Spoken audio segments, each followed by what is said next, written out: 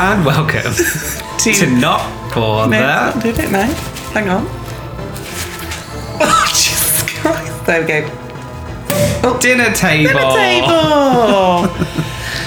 Bloody hell. Your wrists are so tired. My wrists were so tired. Dear me. Oh, hang on. Throw her the cork, Dave. There you go, bub. Dave's got it. It's there. Dave's got it. It's over there. Lols, I've just thrown it. That's by your blanket. It's over there. Come on. There we go. She's got it. She's got it.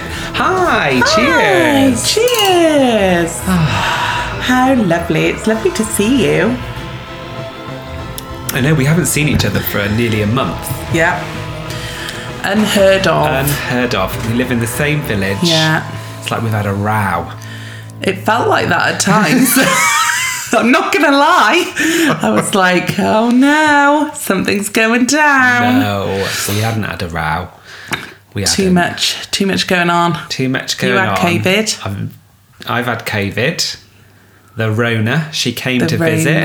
Oh. The absolute bitch. Feeling better now, though. Feeling better now, and I'm Yeah. ready to party Yeah. on Saturday. Listeners, we are recording this the Friday before it is released. No, the Thursday before it is going to be released on the Monday. It is your husband's 40th birthday. It is. We have a party on Saturday. There's going to be guests. Yeah. There's going to be booze. There's going to be boogieing. There's going to be cake. There's going to be cake. Yes. Very excited. I'm super excited. Happy birthday, Andy. Happy birthday from all of us here at Not For The Dinner Table. All to two of you, us. Andy Greenhouse Cook. Cheers. Cheers, Andy. Cheers, Andy. Happy birthday, Andy. Happy birthday, Andy. If you want a happy birthday shout out, listeners, then email us at I feel like we're in the broom cupboard. at gmail.com. Yeah. Like at the broom cupboard. Lolly's like Ed the Duck. Or the Gordon the aardvark. Gopher. What was the aardvark called? Otis. Otis. Yeah. Anyway, welcome listeners and welcome back and welcome new listeners to the realm of sugar balls, high strangeness and thankfulness to the Norse gods. Oh, thanks Odin. I've got new glasses. We're like chinking them, aren't we? We can tell. Yeah. We are a podcast covering all things that we find strange and interesting, weird and wonderful. We go from mythical legend to crazy conspiracies, from hauntings and ghost stories to aliens and cryptids. I'm David. And I'm Sophie. And welcome to Not For The Dinner Table. Welcome. Home of... Oh, sorry. The Ghost Mouse. Squeak! We haven't done that for so long. I know. I miss Ghost Mouse. Oh, poor little Ghost Mouse. Oh, poor little Ghost Mouse. Oh. Episode 75, Soph. Bloody hell, Dave. I know. Are we going to have some sort of like party at our 100th episode? I think we absolutely have to have a 100th celebration and then... That's it. Drop the mic. See you later. Yeah. We're done. Cancel the rest of it. 100 done. We've done 100 episodes. We've done this 100 times. Wow. That's amazing, We've done isn't this it? 75 times. Yeah. I was That's looking really back cool. at some episodes for recommendations at the end of this Oh, episode. yes. And I was like, I can't believe how some of them are so far back because I remember them vividly. Yeah. And then others I'm like, what was that about? Yeah. Do you remember the one that we started doing them in Andy's shed, didn't we? Yeah. And then we had a jingle of Pimm's one time. A jingle. We've got a jingle a Wimbledon, of... with a Wimbledon special. When it was really hot. Yeah. Lovely. Anyway, before we get too nostalgic, Go on then. what are we talking about tonight? We're going medieval true crime. Medieval true crime, medieval true crime, medieval true crime. Oh, I love that. It's not really fair. Is it the jingle? Is it not? No, it's not. Just like singing it like that, don't we? That's what I've mostly done during my research this week, is just sing that in my head. Yeah. But I do have a little bit of news before we get started. Go on then. So let's go. I haven't got none. Well, sorry. No surprise there. Well, no, it's not. That is a surprise, actually, because I've brought news every time we've started the last 2 times. 2 times. I did 2. You did 2. Yeah. Do you know what's even funnier? Is I nearly prepared a 3rd story to give to you. And you were like, no, she'll be prepared. She'll have a story. She'll have it. Hey, no, this doesn't matter. Sorry. It doesn't matter. I know it doesn't. This is a hobby. It's my podcast. You can do what you like. That's it. I can not bring a news story if I want to. If I don't want there to be any NFTDT news, there won't be any NFTDT news. No, there won't. End of discussion. Mm-hmm. Right. Hit it. Go. No news. Oh, sorry. I was That's like, not what? the jingle. Go. Go. Right. No news is good news, but some news might be nice news. Not for the dinner table. News. Nessie is back. Oh, do you know what? I've bloody got this on my phone flagged up for a news story. Well, thanks to my news editor. Well done. Oh, Mum. Well all done, of my Jin. news comes from Mum, so thank you, Mum. Jin, can you send me some, please? I'll just start, because she sends me so many links. Yeah. I'll just forward you some too. Okay, great. Nessie is back. 3 months has passed without an official recorded sighting of the Loch Ness Monster, but that all changed last week when Johan O'Fadigan's webcam spotted something unexplainable. Reported in Gloucestershire Live, Irishman O'Fadigan, who's 57, it's spelt so ridiculously. So there is a lot of A's, a lot of O's, a lot of D's, and a lot of H's. Say it again. O'Fadigan. O'Fadigan. Yeah. Lovely. So, O'Fadigan, who regularly records sightings via the Loch Ness webcam, said that 2 objects appeared to be moving parallel to each other across the middle of the screen. Could that be Nessie and the baby? And a baby? And the baby. Oh. The veteran spotter from Donegal, whose first sighting of the monster came back in 1987, shared the vinegar?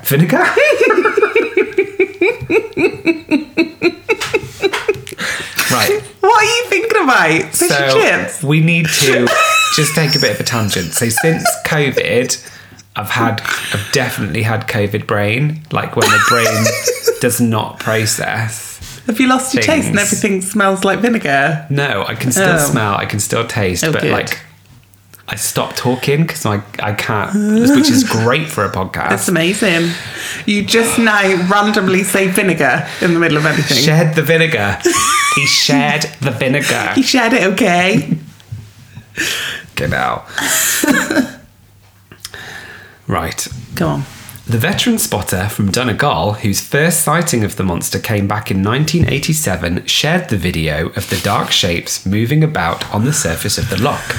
The sighting was marked up on the official Loch Ness Monster Sightings Register to become the first official sighting of 2022. Yay! When one person commented that the dark shapes could be a log or some debris, Johan responded, "The more northerly object takes a sharp turn to the left, leaving an unusual wake. You would have to rule out a log or debris, and it is not consistent of a seal to react in such a manner."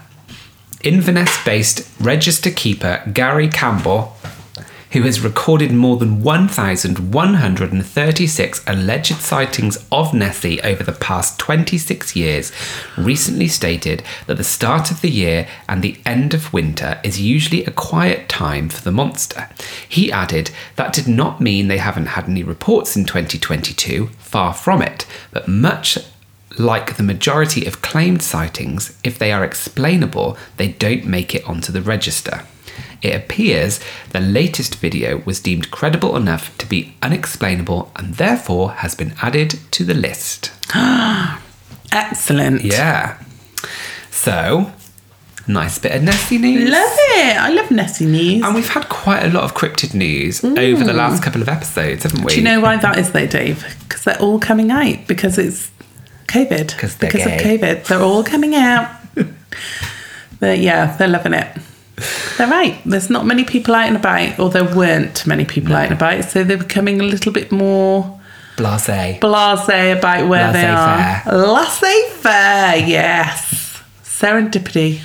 They're just loving it. They're just walking around all French like, Oh, yes. I do not care if someone sees me. Yeah. Oh, that's offensive. You're so offensive. Anyway, my second bit of news before Yes. we wrap this up under half an hour because I can't speak. Okay. Have you heard, Sophie, about the Inner Limits worldwide investigation into conscious awareness? No. I like this and I think possibly we should maybe participate. Oh. The Inner Limits is a project hosted by Future Shock, and this is how it works.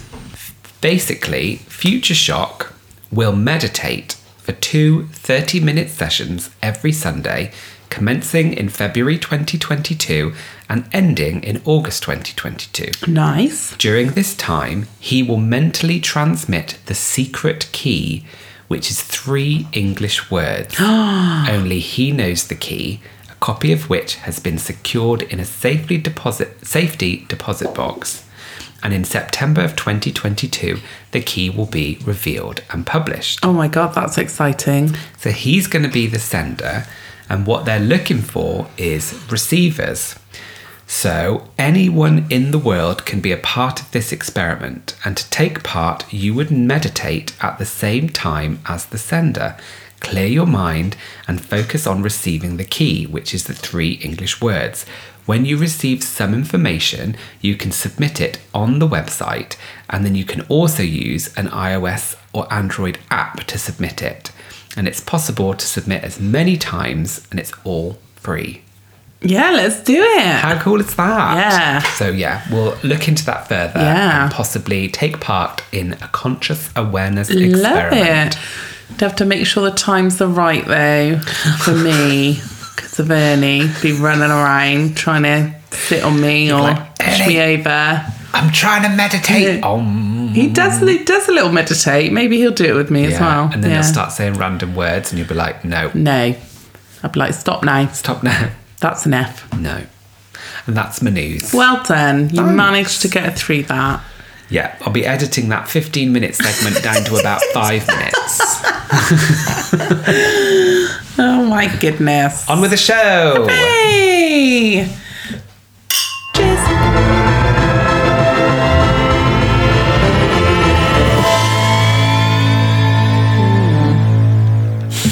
So, medieval true crime. Me first. MTC. MTC. Here we go. Ready? Always. Okay. For you, dear. I was thinking about medieval times and all the horrid punishments they dole out willy-nilly. Okay? Yes. I love that phrase. We don't use that anymore. Willy-nilly. Why are you doing that all willy-nilly? Willy-nilly. Odd sayings and where they come from. Yeah, we need to bring that back. We need to do another one. Yeah, where does willy-nilly Yeah. come from? Dunno. Did you know back in the day there was no proper police force in medieval times? No? There wasn't. I'm telling you. No, I just didn't believe it. No, I don't believe it. It was down to the victim of the crime and the local community to catch and punish the criminal. There was, however, a justice of the peace, and they had the responsibility of overseeing their county. So basically, like if me or you did something wrong, like Keith and Henry would come and get us from the parish council. Well, we wouldn't go to county. No, they would come and get us, and we'd like be put to trial and then have punishment accordingly. Well, let's both be thankful in this moment that times have changed. Thank God. Because we would be in those docks Well, just you wait till you hear what I've got to say, because I think we'd be having lots of horrible punishments. We would. Just you wait until you hear what I have to say. Just you wait. T-shirt that right now. Just you wait until you hear what I have to say. Yes? Thank you. Tell me. Tonight, Dave, I want to talk about the kind of punishments that were doled out during medieval times in a bit more detail. Dun, dun. Detail. Especially some of the more weird ones. Oh, yeah, we like weird. Yeah. So medieval punishments look like a lot of torture, but at that time, people believed that pain could determine a person's guilt. So this was called a trial of ordeal, which I think are you talking about? I will touch on similar? that a little bit, yeah. Any real hard evidence was considered totally secondary. So they would use absolute pain to get the answers they wanted and dismiss any hard evidence. Like 3 people that witnessed it happening. No thanks. So if people survived their trial, they were considered innocent because God was clearly on their side. Yes. Okay. So let's dive into some of the bizarre things people were made to do. Let's start light. Okay. MTC light. MTC light. If you had been offensive or blasphemed... Who's struggling now? Me. You would need to be ready to do some acting, Dave. Yeah. The parish would make you stand outside the church wearing a white sheet and pretend to be a ghost, all while your friends and family were being fielded into church. So you'd be stood outside in a white sheet, okay? And you would have to beg very loudly for forgiveness. So you're under a white sheet and you've got to be like, I'm really sorry for saying, oh my God, the other day. There's a TikTok in there somewhere. I know. St. Ethelbert's, here we come. St. Ethelbert's, white sheet. Yeah. You, me, Timber. Done. We're doing it. Another way I'm really sorry. I'm so sorry. Another way to punish minor crimes was to make you wear hideous animal masks around the town or village, or locked in the stocks of the village wearing a mask. Oh. Yeah. I'd never heard about wearing the masks. I knew about stocks and things, but Yeah. So sometimes you would be made to wear animal masks in there. And are they fake animal masks? Yeah, not like heads of deers or things, you know. So, Dave, have you heard of the Scold's Bridle? No. Okay. It's a metal Hannibal Lecter style mask so it's put around your head and it's got a bit that would go between your teeth. Okay. Sometimes the bit that would go in your mouth had spikes on it. Oh, God. Yeah. To prevent the wearer from speaking. Can you guess what punishment this is for? Is it speaking ill of somebody else? Rumour mongering? Yeah.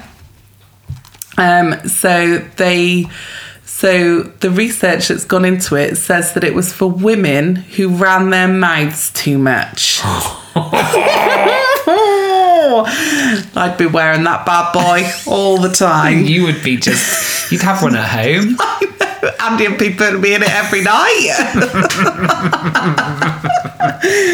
They would be made to wear the bridle and parade around the town or the village for up to 12 hours in it, showing everyone how gobby they were.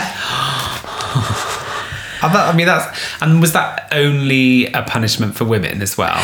No, it could be a punishment for men, but Okay. it was mostly women. used on women. Okay, because only women would have been seen as gobby if they spoke out. Oh yeah, of course. In case you spoke out of turn, maybe said, "Husband, what are you doing that for? Why are you doing it like that?" They'd be like, "Get the scold's bride light. She's got too much to say." Oh, an awful time. Awful. Andy'd be loving it. He'd be like, "Get me one of them." That's what I've got him for his birthday.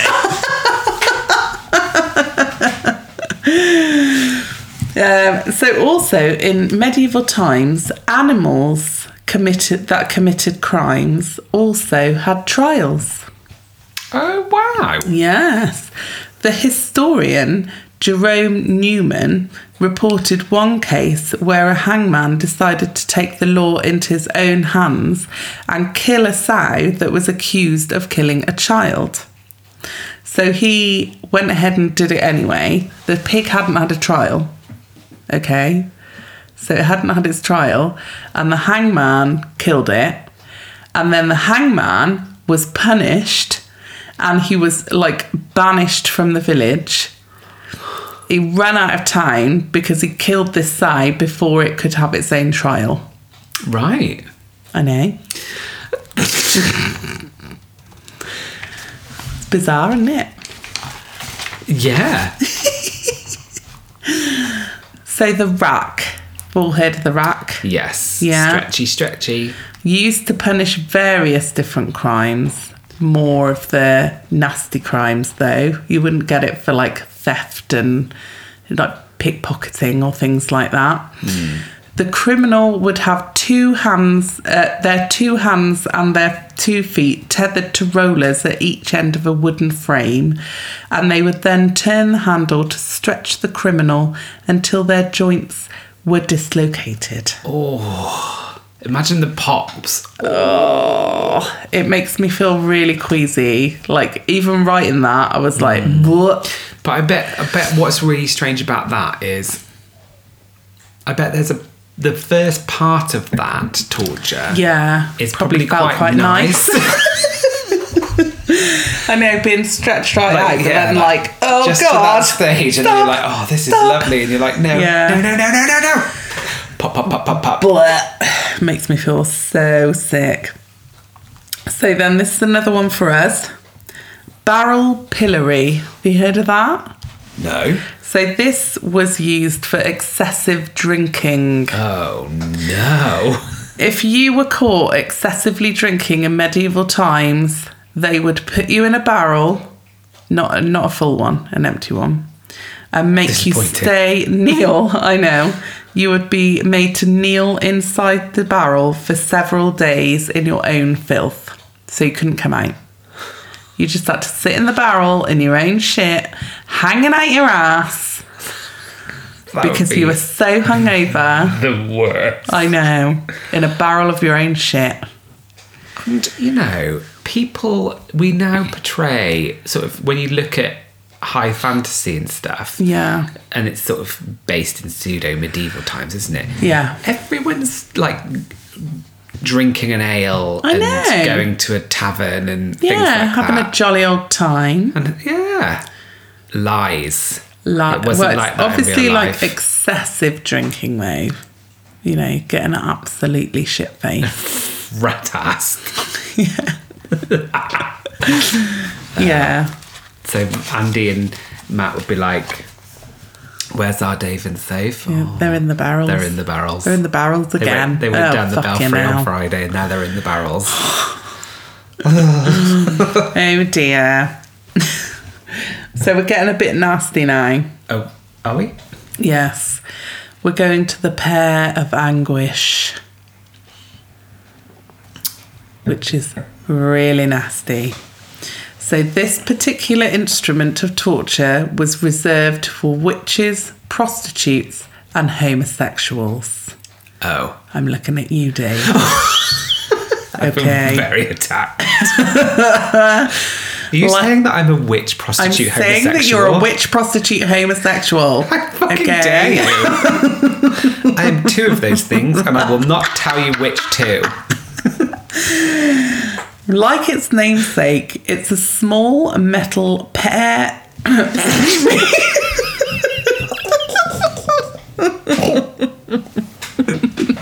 Let me start that again.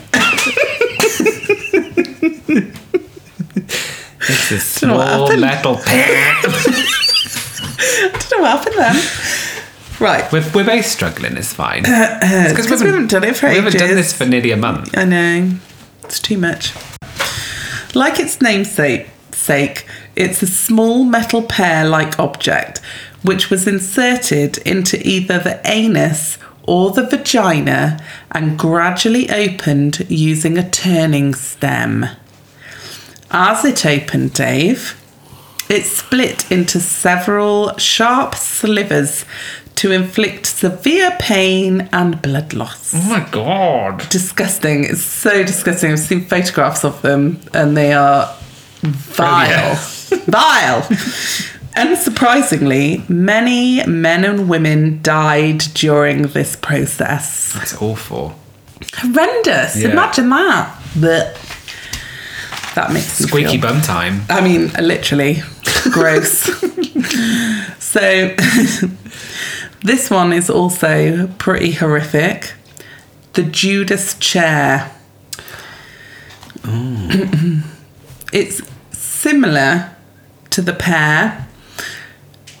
You are placed over... This is also for the gays as well, is it? Well, for the gays, the whores, and the witches, yeah. All the great things in life. So you're placed over a chair which is shaped like a pyramid.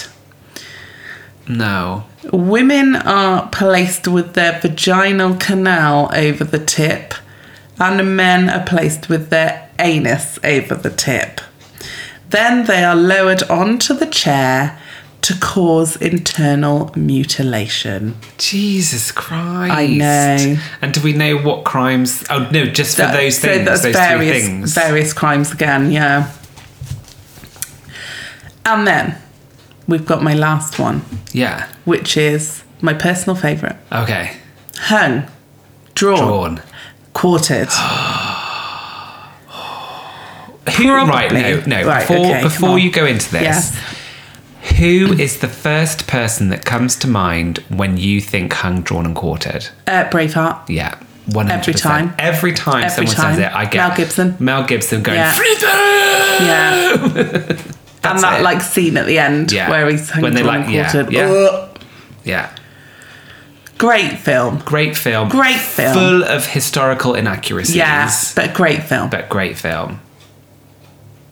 I mean, our podcast is full of historical inaccuracies, but it's still great. So basically, that review could be applied to both Braveheart and this podcast. Absolutely. Great. Great. But full of historical inaccuracies. Absolutely. Okay. And we fess up to that, so that's fine. Because we do not know where we read it. We don't know where we read it. Somewhere. I mean, everything's written down. Freedom of speech. Come on.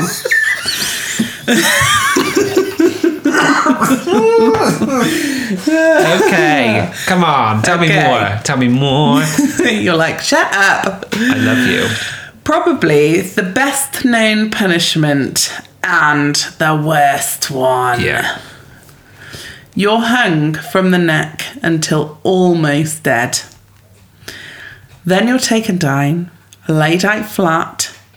Then a bloke comes along, slices you in two across the stomach, takes out your internal organs and throws them on a fire that is within your eye line so you can see your entrails being burnt as you are dying on the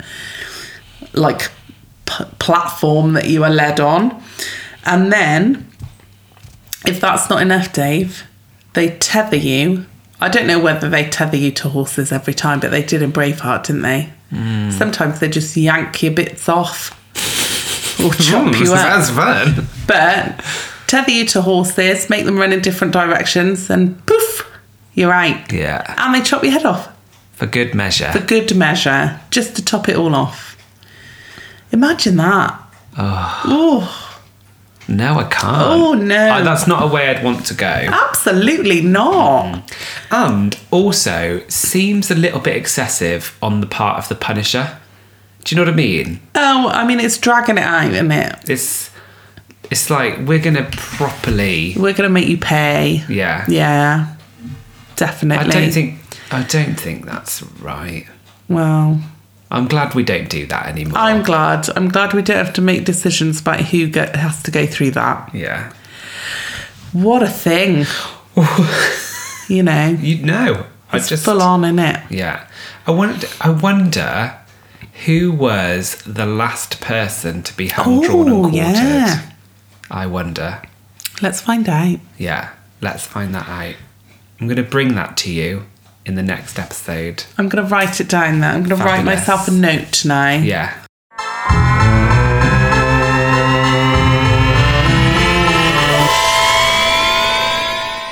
Sophie, that was phenomenal. Thank you for taking us on a truly punishing journey. Mean, it was punishing. Yeah.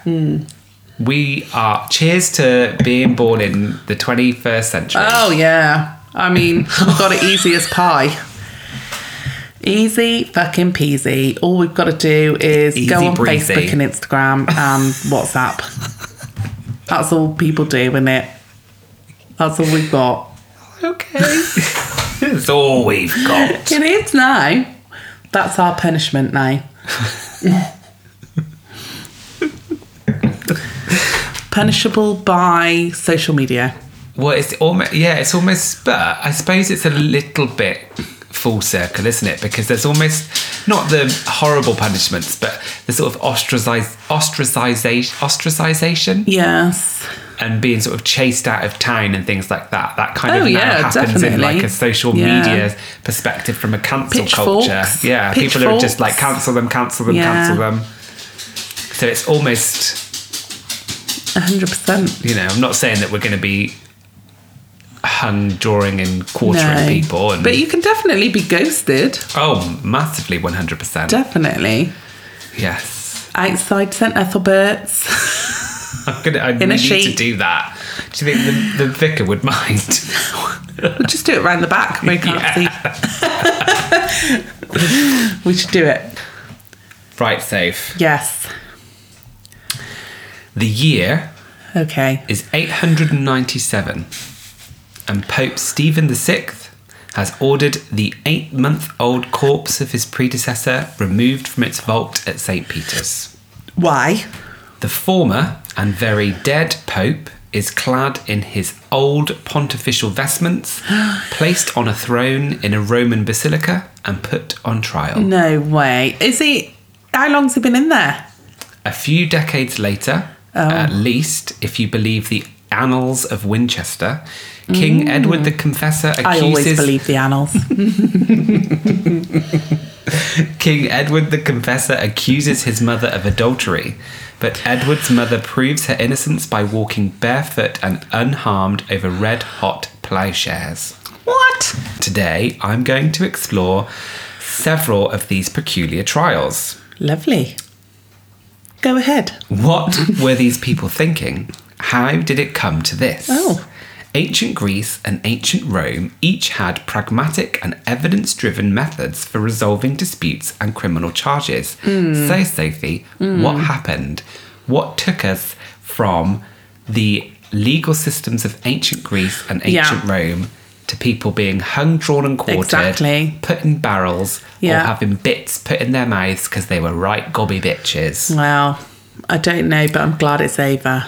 In short, in the first half of the... I love that you said that like you lived it. I'm so glad it's over. Being the immortal being that I am so glad. Having lived through that, I'm so glad it's over now. In short, in the first half of the 6th century was that a curtain fell on the ancient world. In the 530s, the Black Death swept through much of Europe, and soon marauding barbarians entered the continent. They conquered, and converted, and in the process, the invaders transformed Europe's systems of justice. The relatively sensible approach to crime found in ancient Rome gave way to something much different. Oh my goodness. Barbarian marauders. All right, not that kind of barbarian marauders. I know. Sound great. Still your loins. Sound great. Barbarian centaur marauders. Oh my God. Stop it. So, our first tale is known as the Cadaver Synod of 897. So, our tour, Sophie, of medieval justice starts there. Okay.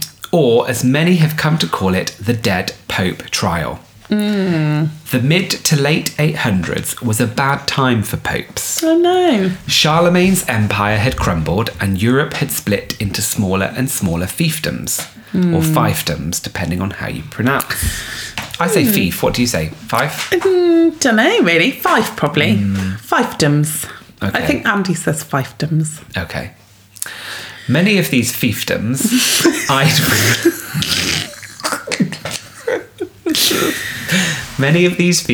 eyed Rome's treasury and sought protection money.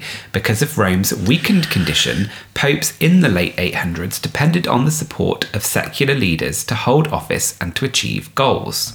It was a time of political factions, and a pope had to be aligned with the right faction to accomplish much of anything.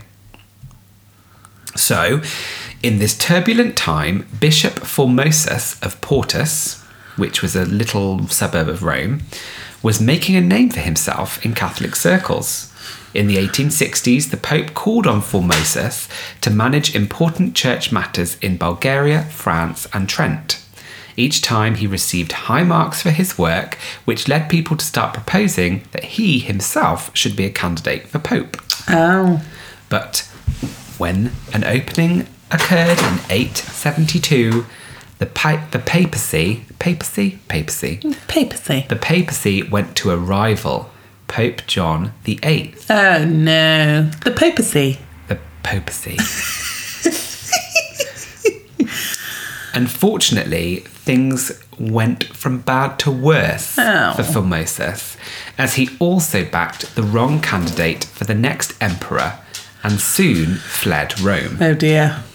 Pope John VIII convened a synod and charged Formosus with a laundry list of crimes under church law. Things like deserting his diocese without permission, opposing the crowning of an emperor, and conspiring with certain inquisitous men and women for the destruction of the papacy. Formosus was convicted, defrocked, and excommunicated.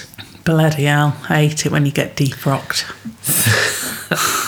Well, depends on the situation, actually. That's Come true. on. So, Sophie, you might be thinking that that's it for Formosus. I think he is done for. He's done. He's out. However, you would be wrong. Would I? 6 years later, the excommunication was lifted, and in return, Formosus promised never to return to Rome or execute priestly duties, and for a while he didn't. But in Couldn't help himself, could he? Well, things start to happen. Uh-oh. In 882, Okay. Pope John VIII is clobbered over the head with a hammer, becoming the first pope to be assassinated. How many other popes have been assassinated? I don't know. I think we might need to do an episode on assassinated popes. I don't think we do. Okay. I mean, I think a few of them are covered here. Yeah, okay. Newly installed Pope Marinus didn't share his predecessor's grudge with Formosus, so he released Formosus from his oath and restored him to his old diocese. Ah, big up Formosus. 3 more popes came and went.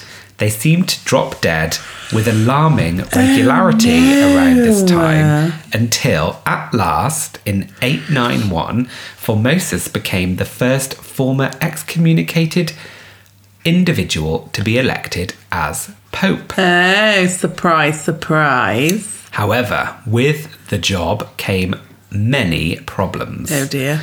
The most important concerned the messy politics of the Church and the Holy Roman Empire. The previous Pope had made commitment to crown a Roman emperor by the name of Guy Spoleto III, but Formosus had his own idea as to who he wasn't ready for that. should be emperor. He was like, I am not letting Spoleto get anywhere near it. No thanks. And so, Formosus persuaded one Arnulf of Carinthia to invade Italy and liberate it from the control of Emperor Spoleto. Arnulf crossed the Alps, seized the city, and a day later was crowned in St. Peter's Basilica by Pope Formosus as the new emperor, as Spoleto died suddenly and was no longer in the picture. Oh dear. 2 months later, Pope Formosus died Oh no. of a stroke, and for 8 months his corpse rested peacefully in the vault of St. Peter's. But in January of 897, power shifted again. Arnulf suffered a stroke and left Rome, and once again Spoleto's relatives were riding high, and they had not forgotten what Formosus had done. Spoleto's relatives put pressure on the new Pope, Stephen VI, to put Formosus on trial for a list of alleged crimes. So, Pope Stephen calls a meeting of bishops and cardinals, known as the Cadaver Synod. Ooh. And at this meeting, it is decided to remove the rotting corpse of Pope Formosus from its vault. Church aides remove the shroud from the corpse, dress it in pontifical vestments, put a crown on its skull, and prop what is left of Formosus Oh no. up on a throne in the Basilica of St. John Lateran. Oh dear. The bishops and cardinals, called as witnesses, stare in shock at the sight, and one can imagine them struggling to deal with the overwhelming stench. Oh no. Smelly Pope. Pope Stephen appoints himself prosecutor and appoints an 18-year-old deacon to serve as counsel for the dead Formosus. Oh no. I feel sorry for him. And what happens next is described by E.R. Chamberlain in his entertaining book, The Bad Popes.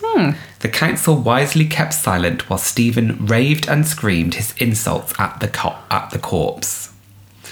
The charges against Formosus include performing the functions of a bishop after he promised not to, assuming the papacy and conspiring against a previous pope.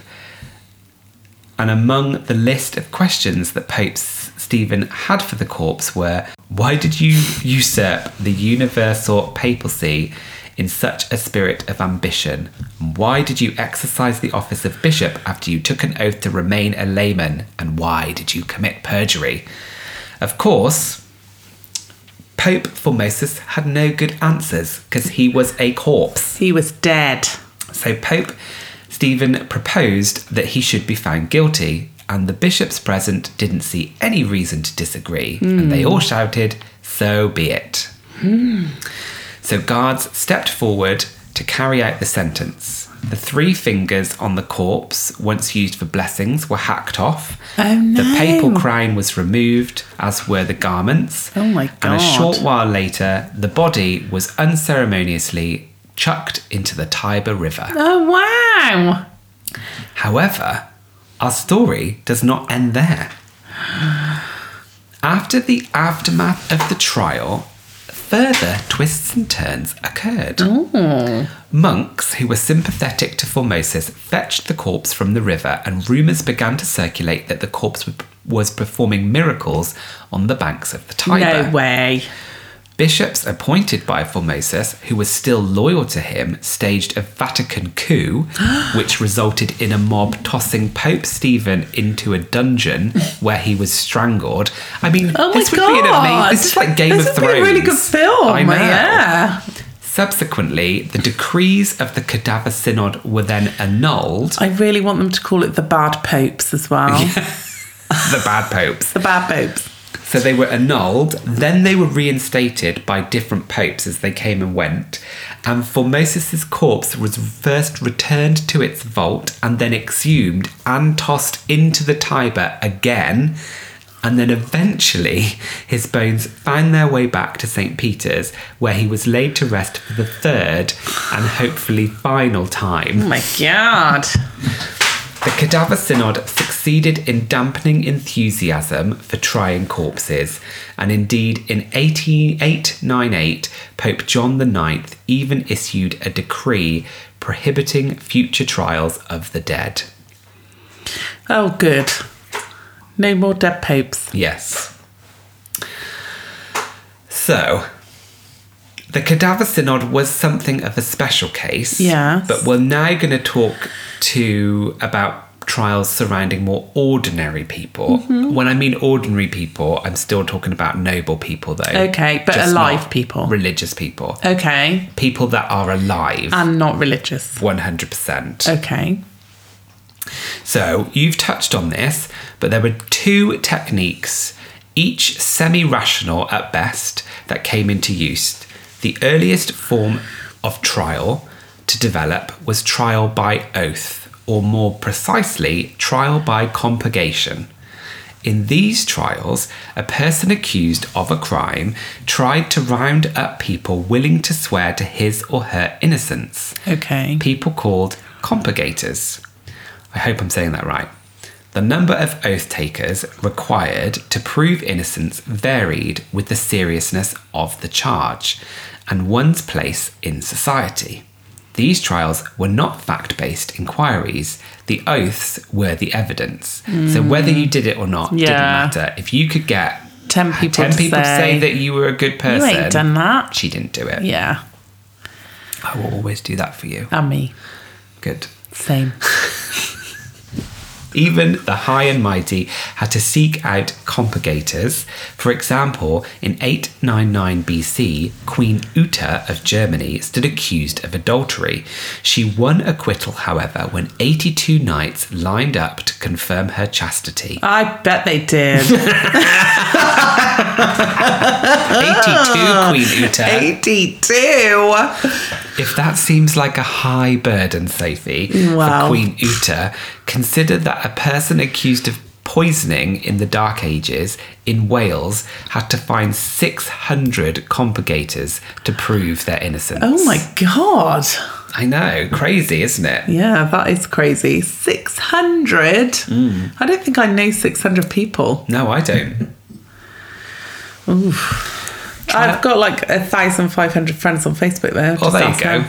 Just send out Don't a know any post. of them. Trials by oath made sense for people who believed in God, because they believed that God would strike dead anyone who swore falsely. But objections to the system, people understood perjury was possible, led to another form of trial, the trial by ordeal. At first, ordeals were employed as a way of producing a result in intractable cases, but its use spread and in many places replaced compurgation altogether. Trials of ordeal bear almost no resemblance to modern trials. They were proceedings designed to attract God's attention and have him make the call, guilty or innocent. If a defendant was truly innocent, the thinking went that God would step in and perform a miracle to save the defendant from a grievous wrong. It's important to state, though, that these weren't used to get what one party wanted. People of the medieval world truly believed that God would ensure a just outcome. Yeah. And for most people at the time, they believed that God was ever watchful, and they could scarcely imagine God just sitting by and letting an innocent person be found guilty. So they would just truly believe that if they didn't pass this trial, well, that's why That's it. They're they guilty. are guilty. Yeah. Stupid bitches. Stupid people.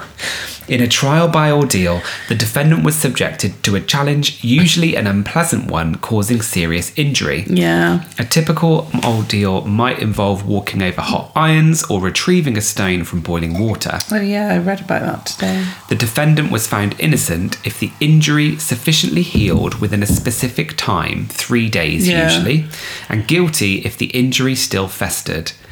In the more bizarre ordeals of cold water, bound suspects were thrown into a convenient body of water to see whether they sank or floated, because water was believed to be pure and have the power to repel sin. Anyone who sank persuasively enough was acquitted and with any luck might be resuscitated to live and see another day. So that was used quite a lot with witch trials as well. So with that being said, let's get on to the trial of Emma. So no records from the time exist for the trial or by ordeal of Emma of Normandy. The earliest surviving records comes from the Annals of Winchester, written in about 1200 AD. So this next story is likely to be a mixture of fact and fiction. Just how we like it. Love that. So, according to the Annals, the Archbishop of Canterbury persuaded King Edward the Confessor, or Edward II, aka the Gay One, to charge his own... You know that then, right? Yeah. He's the one buried in Gloucestershire. Yeah. I nearly did a story on him for this episode, actually, about one of the people that was meant to be his lovers. And, really? What happened to him. Because that's quite interesting. Like, he was, exiled multiple times and then was welcomed back. Just kept coming back. Yeah. Anyway. Probably because it was great fun. I thought you were going to say great in bed. Great in bed, great fun, just a great all-round guy. It was a fun time, Frankie. It's a fun time, Frankie. So, the Archbishop of Canterbury persuaded King Edward to charge his own mother, Emma of Normandy, with adultery. The charge claimed that Emma had engaged in sexual relationships with Bishop Ælfwine of Winchester. Emma! I know, but what a great name, Ælfwine. Yeah, I love that. Emma insisted she was innocent and that she was willing to undergo the ordeal of hot iron to prove it. God.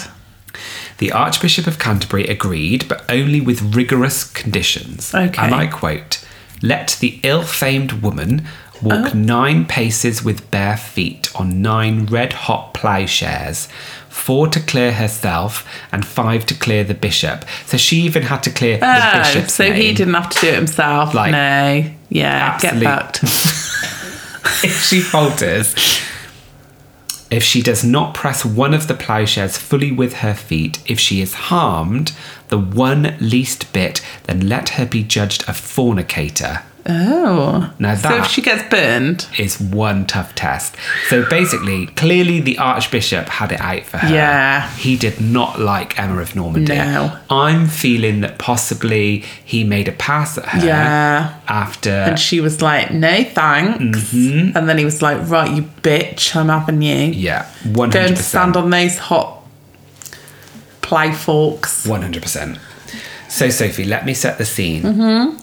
The 9 red-hot ploughshares are laid across the pavement in a church. Oh. Emma enters, looking fabulous. Of course, she would. In a regal lace number, and entreats God to save her. Yeah. As she walks in. Come on, God. Led by the hand by bishops, she starts to walk over each of the 9 ploughshares. Miraculously, Emma passes the test with flying colours. Well done, Emma. According to one account, Emma senses nothing. Ugh. She even turns to a bishop and asks, "When shall we come to the ploughshares?" Oh. Because she's a woman. She's gone through childbirth. The bishops, no doubt shocked by her question, tell her she just passed over them. Her feet are examined, or so the report goes, and they are found to be uninjured. All around proclaim a miracle, and Emma is innocent of the charge and free to go, with all her confiscated property restored. Amazing. Well done, Emma. High five. I hope that's right. You had to walk over 5 for the bloke, 4 for yourself, 5 for him. What a load of bollocks. And there's some really good podcasts out there, like What's Her Name and The Exploress, that talk about like women in sort of Tudor times and ancient times and how hard it was for women. But it absolutely, I mean, even this is just another example of like, if men didn't like women in power or women in general that didn't do what they wanted to do, they could trot out some absolute tripe like this, and a woman would probably end up dying or being found guilty because they wouldn't pass this absolute ridiculous trial. What a bunch of knobs. Just fucking patriarchy. I know. So, what could be the explanation here, Sophie? Could it be that the ploughshares were not as hot as the Archbishop had ordered? Perhaps Emma's feet were toasted, but less so than expected. Perhaps the ordeal never occurred at all. Separating fact from fiction can be difficult in a period without much record keeping, but what we do know is that the ordeal of hot iron was one of the more common forms of ordeal during this time period. But what about like hot coals, you know, like people walking over hot coals? Because people do that, don't they? What about hot coals? What about hot Because of coals? hot coals. Because people walk over hot coals. They do, and they're fine. Yeah, would you do that? I'd be up for doing that. It's like a mind thing, isn't it? But we'll do it on Saturday. maybe. Yeah, I'll be like, Sand, come on, get some coals off that fire. Get them outside. Me and Dave have to walk over him. We're doing a party game for everybody. It's for his 40th. Andy's got to walk over 40 times. Yeah. Oh my God. It's the mind, but it's that mind control, isn't it? Yeah. Absolutely. I think I do believe in that. But I think it is mind over matter. But to a degree, though, your mind can't stop a burn from happening. Injury. Do you know what I mean? So, like, if you were like, I don't believe this, touching this oven is going to hurt my hand, you might convince your brain to not make you feel pain, but you're still going to get a physical injury from it as well, aren't you? So, but yes. So those are my 2 stories. Well done. Thank you. They were very good. I really enjoyed reading about this, and I have to cite the Famous Trials by Professor Douglas Olinda, which I found on famoustrials.com, which pretty much is the inspiration for the story that I told. So thank you very much to him. Thank you. Thank you for listening to Not for the Dinner Table. If you enjoyed this episode, then why not check out some of our other episodes, such as episode 64, Medieval Hocus Pocus. That was a good one. Episode 44, The Legend of Robin Hood. Episode 28, The Gunpowder Plot. Can you believe that was episode 28? Episode 24, The Witchcraft Murder. Oh my God. Episode 17, Local Legends and Things from the Forest. And episode 10, the episode that we first did true crime and realised it wasn't for us, The West Murders. Oh, yeah. Links to these can be found in our show notes. If you'd like to help Not for the Dinner Table grow, then spread the word and tell a friend. And if you'd like to go one further, then please leave us a review wherever you found the podcast. You can find us on TikTok, Twitter, Instagram, Facebook, and you can find the links of those in the show notes. And if you have a strange story, question, or topic that you'd like us to cover, email us on notforthedinnertable@gmail.com. Yes, please. And we do have one of those that we'll be sharing in the next episode. Sorry, we've just run over today. 2 chatty Cathys. The podcast is, partly because half of it I couldn't pronounce. Oh, yeah. So this will be a 15-minute episode. We'll cut all of it out. The podcast is written and produced by... Me. And co-produced by the wonderful Temba Turner. Oh, Our Thanks, logo Pepper. was created by Kaylee, and you can see more of her work on Instagram at KCreatesDesign, and additional artwork by Jamtoon Illustrations, and you can see more of their work on Instagram at Jamtoon Illustrations. Our music was created by the terrific Chris Scott, and remember, everyone is welcome at our dinner table except medieval church people. Oh, yeah. What a bunch of twats. Medieval church people are the worst. And with that, ladies and gentlemen, Goodbye. medieval church people are the worst. But they are, though.